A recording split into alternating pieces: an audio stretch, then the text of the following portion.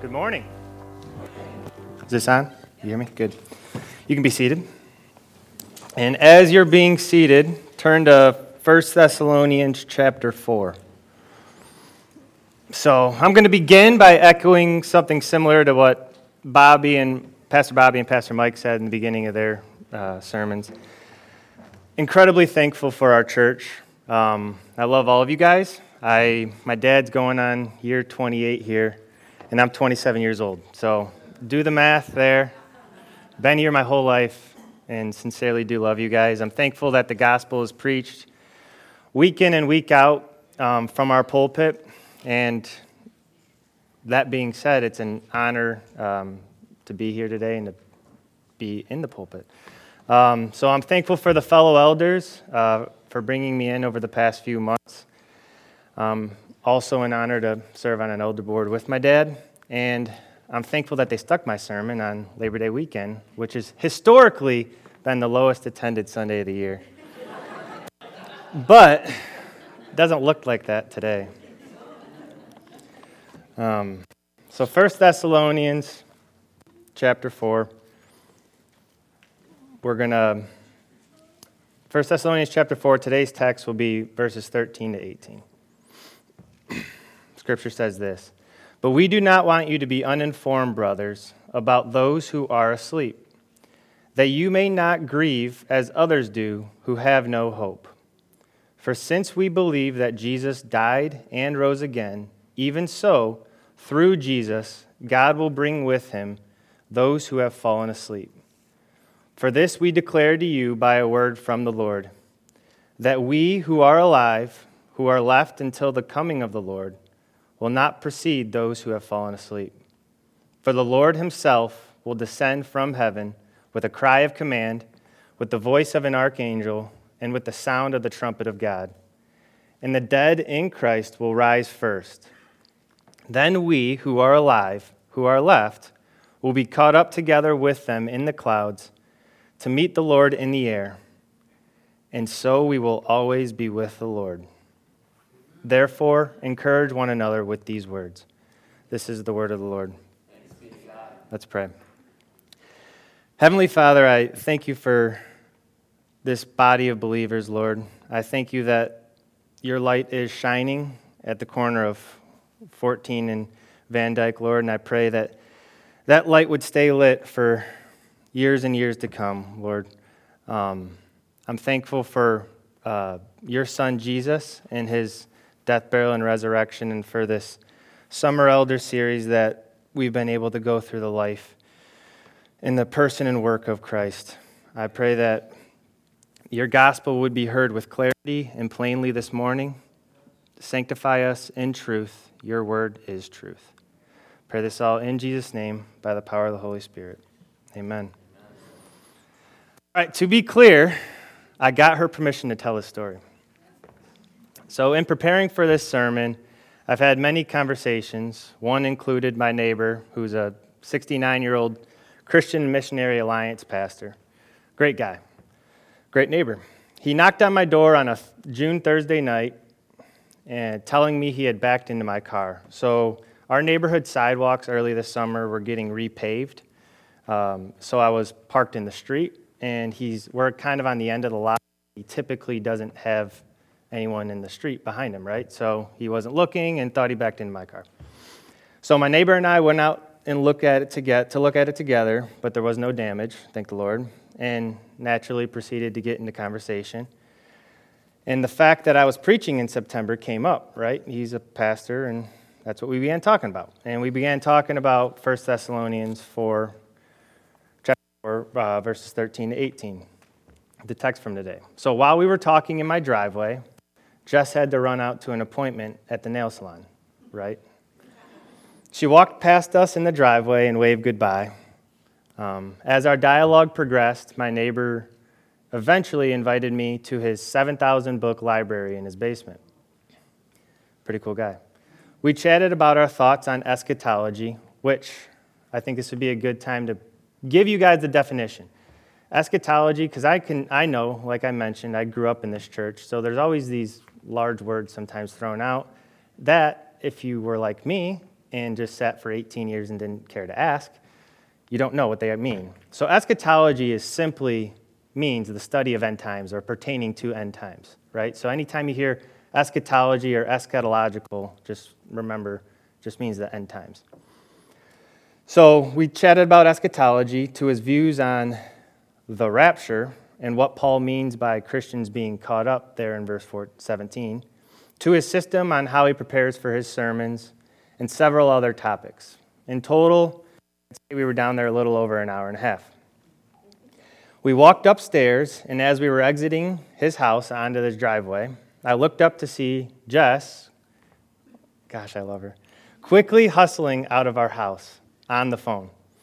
She made eye contact with me and dropped her hands to her knees and began panting, out of breath like she had just run a marathon. I was a good 100 feet or so away from her, so it's my neighbor across the street from us, so the top of his driveway near his garage to the top of our driveway near our garage, about 100 feet. And so I wasn't sure what was going on.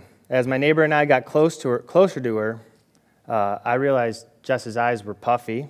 She had tears coming down her face, and she actually was out of breath. In the short 25 minutes since she got home from her nail appointment, and I wasn't there, she called my phone 9 times. Remember, this all started with my neighbor coming and knocking on my door, thinking he had backed into my car, so my phone was in the house. She called my phone 9 times, frantically ran through our neighborhood calling out my name. That's my best one. And then called my mom as she went into our basement, afraid I was injured or worse. As I hugged her to calm her down, my neighbor whispered into my ear, "If she thought this was bad, imagine what the rapture would be like." It was a funny comment, but I believe he was misunderstanding what the text is actually saying, thinking it would look like a scene out of the Marvel's Avengers Endgame when everyone just starts disappearing. So today we're going to look at what the text is actually talking about. So a little bit of background on going into today's text. 1 Thessalonians is Paul's first letter to the church at Thessalonica. Paul is the author, it says so in chapter 1, verse 1, and he writes this letter to the Thessalonians about AD 50, okay? The church at Thessalonica is somewhat struggling. Jesus died and resurrected, defeating sin, and that was fresh on their minds. I mean, think about it. That was a crazy historical event that happened, right? Jesus died and resurrected, and that was only 50 years prior to this letter. So someone in here probably can vividly remember a climactic event that happened in 1972. I'm sure they could, and that's 50 years. So it is fresh on their minds. And they weren't struggling with some egregious sin. It's clear from the first 3 chapters of 1 Thessalonians that the church at Thessalonica had come to believe in and hope for the reality of their Savior's return. They eagerly awaited Christ's return, knowing it would be a climactic event in redemptive history, and they didn't want to miss it. The major questions that they had was, what happens to Christians who die before he comes, and do they miss his return?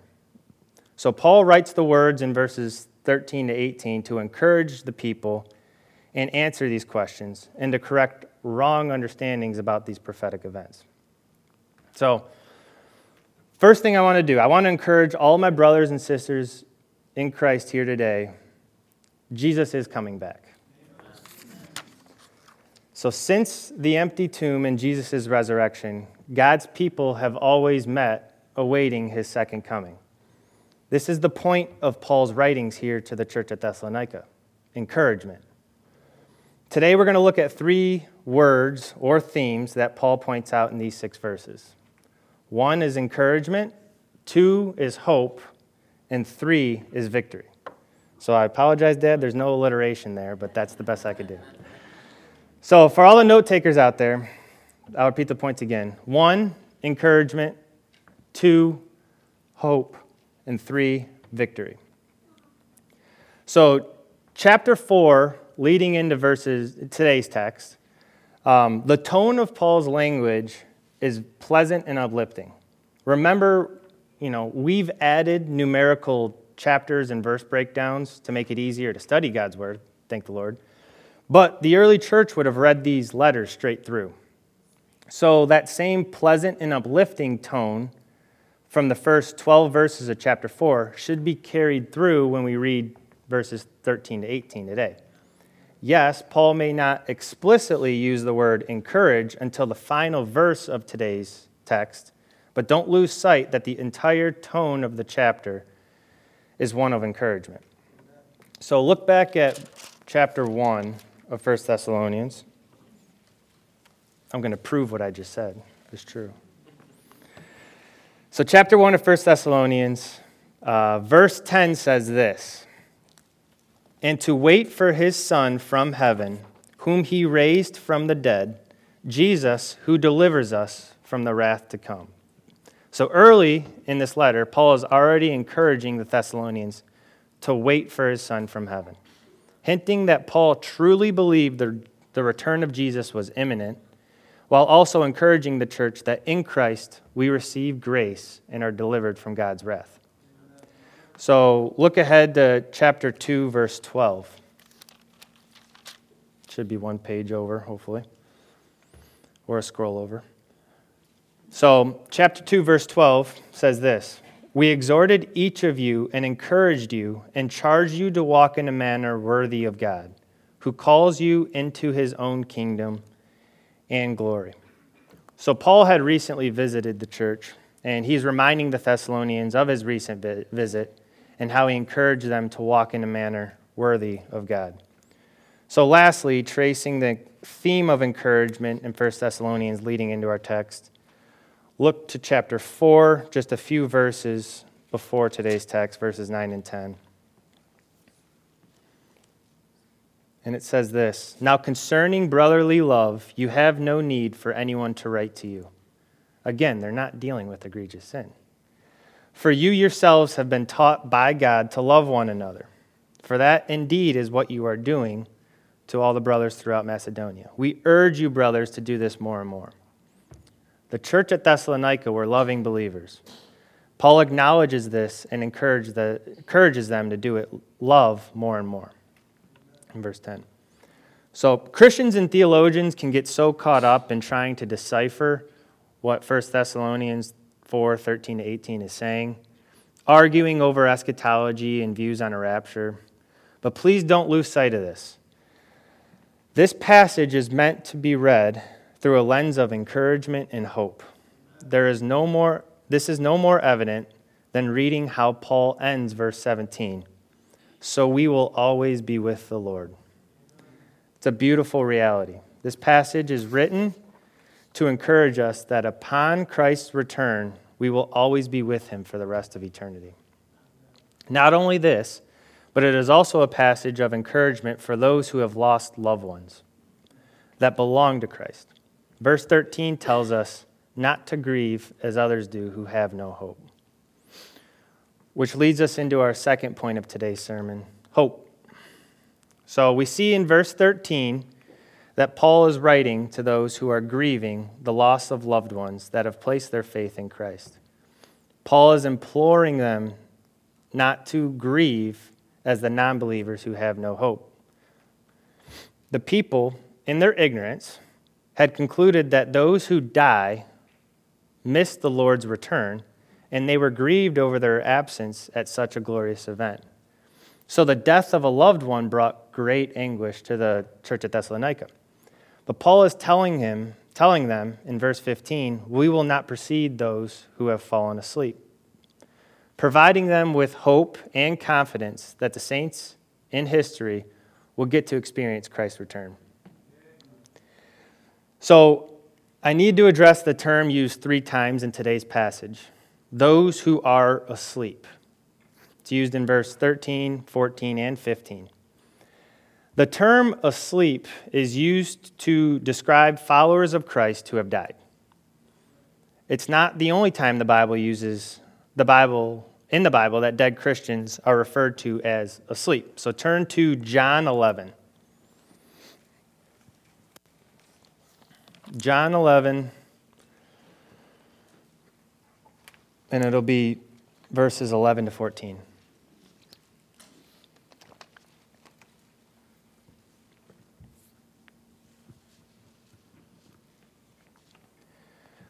John 11, verses 11 to 14 says this.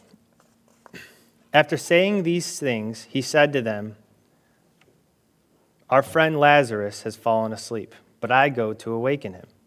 The disciples said to him, "Lord, if he has fallen asleep, he will recover." Now Jesus had spoken of his death, but they thought what he meant was taking rest and sleep. Then Jesus told them plainly, "Lazarus has died."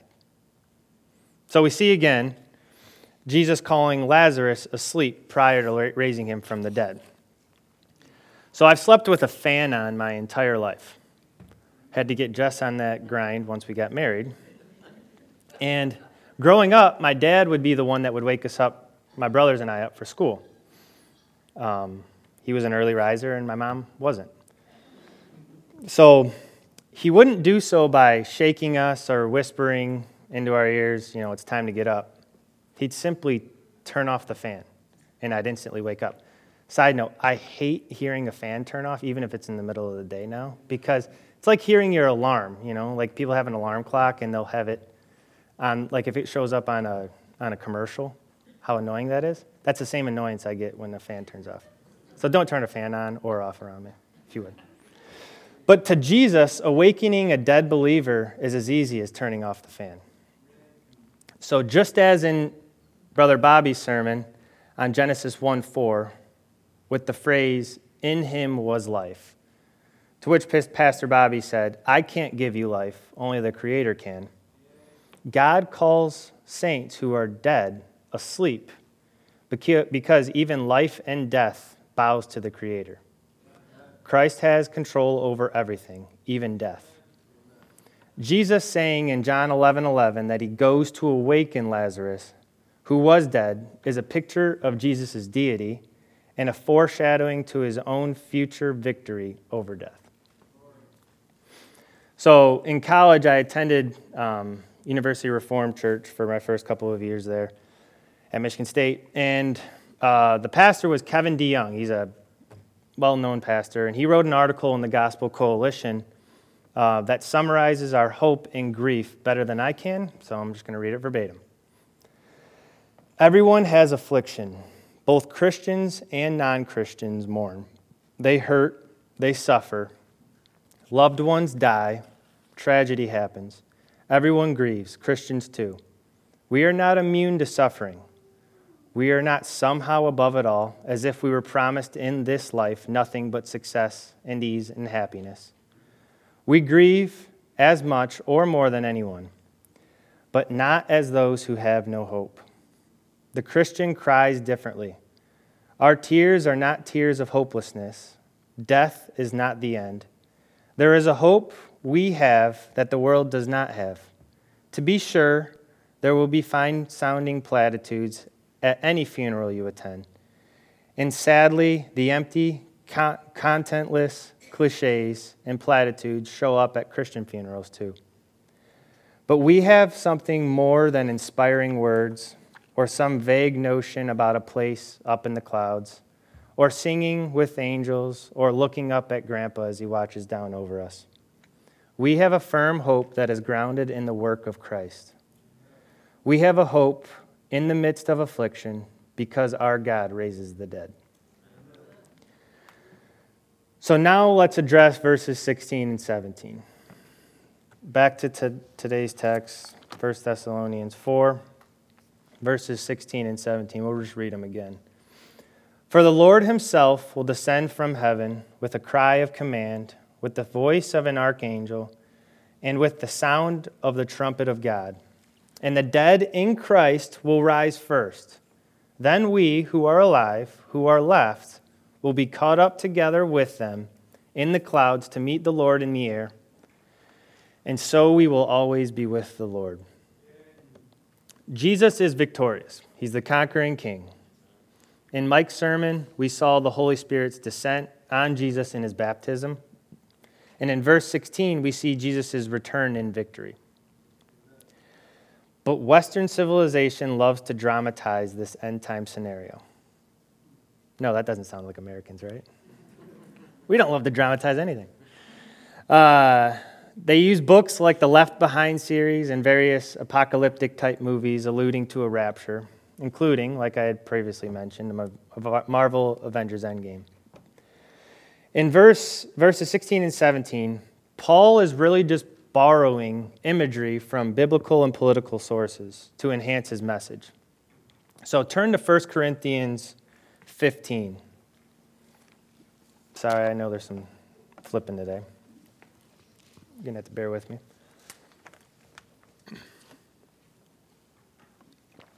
But think about the languages used in verse 16. It's very, very similar to Moses coming down Mount Sinai with the Torah, right?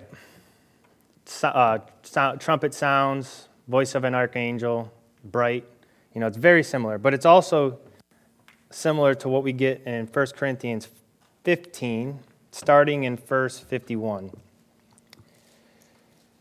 1 Corinthians 15, verse 51. Scripture says this: "Behold, I tell you a mystery. We shall not all sleep, but we shall all be changed. In a moment, in the twinkling of an eye, at the last trumpet. For the trumpet will sound, the dead will be raised imperishable, and we shall be changed. For this perishable body must put on imperishable, and this mortal body must put on immortality. When the perishable puts on the imperishable, and the mortal puts on immortality, then shall come to pass the saying that is written, Death is swallowed up in victory. O death, where is your victory? O death, where is your sting?" Jesus' second coming defeats death once and for all. And he does so giving believers a new immortal body. At Jesus' coming or appearing, those who are still alive will be changed or transformed so that their mortal bodies will become incorruptible and deathless. So that's the biblical sources Paul is alluding to that would, again, been fresh on the minds of the Thessalonians when they read this letter from Paul. But what about the political sources that he draws on? This is where I think we start to get the over-dramatization of this, and let's correct that. So historically, when an emperor visited a colony or province, the citizens would go out to meet that emperor in open country and then escort him into the city.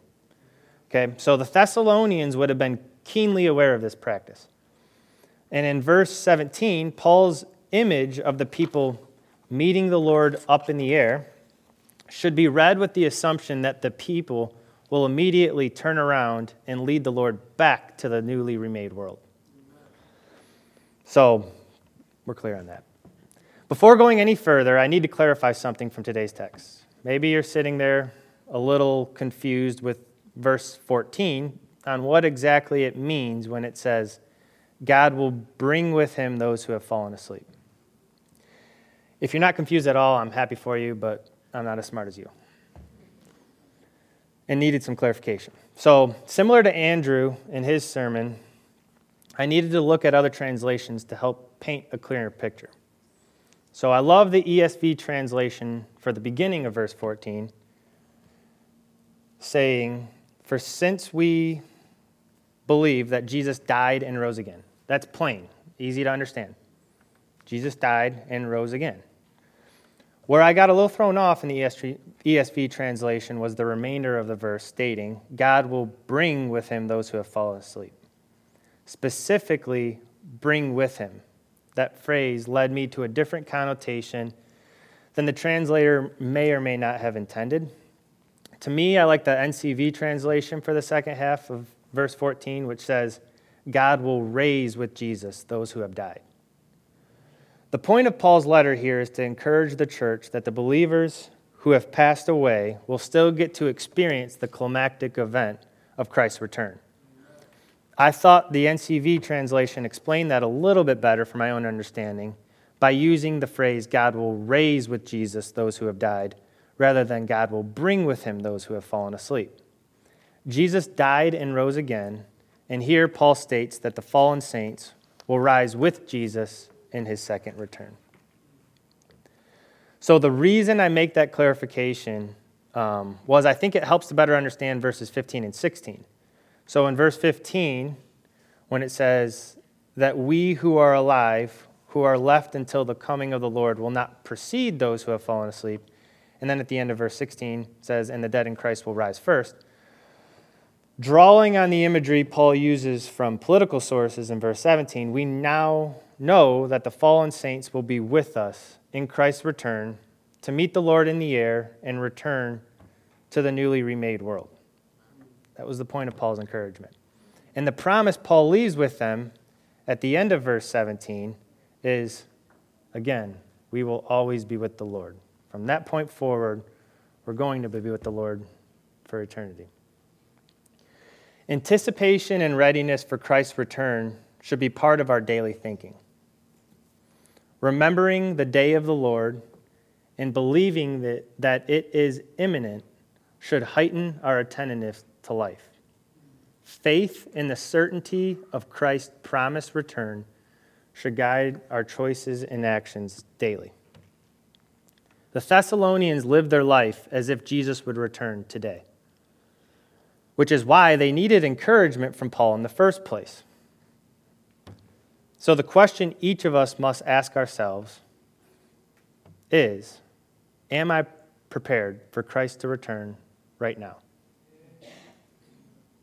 Am I prepared for Christ to return right now? Am I placing my faith in Jesus alone to save me? And what is faith? We've been defining faith for a while now as it involving three aspects: knowledge, assent, and trust. You must first understand the gospel. You can't be saved without hearing the word preached. And what are the components of the gospel? First, God is holy and cannot commune with sin. That's an established given.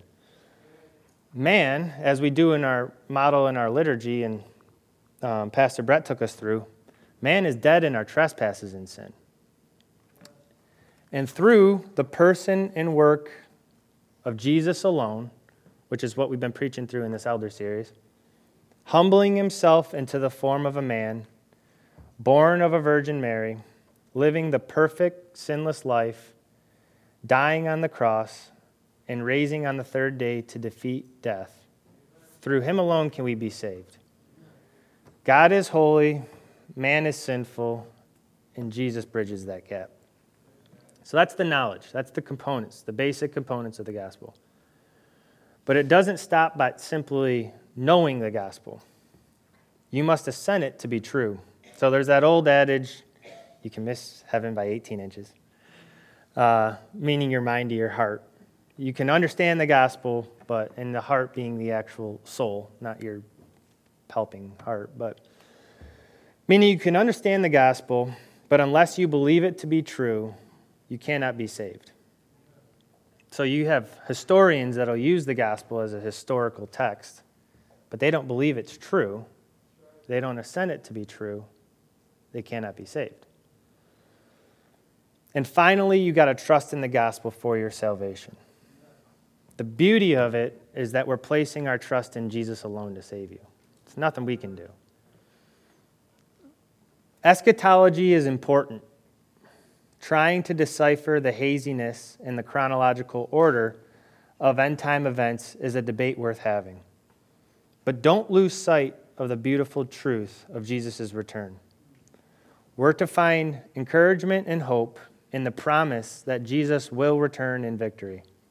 And from the moment Christ returns, we will always be with the Lord for the rest of eternity. Let's pray. Heavenly Father, I thank you for your word. I thank you for your Son, Jesus, Lord, that he humbled himself to the form of man, tempted and tried as we all are, yet without sin, that he lived the perfect life.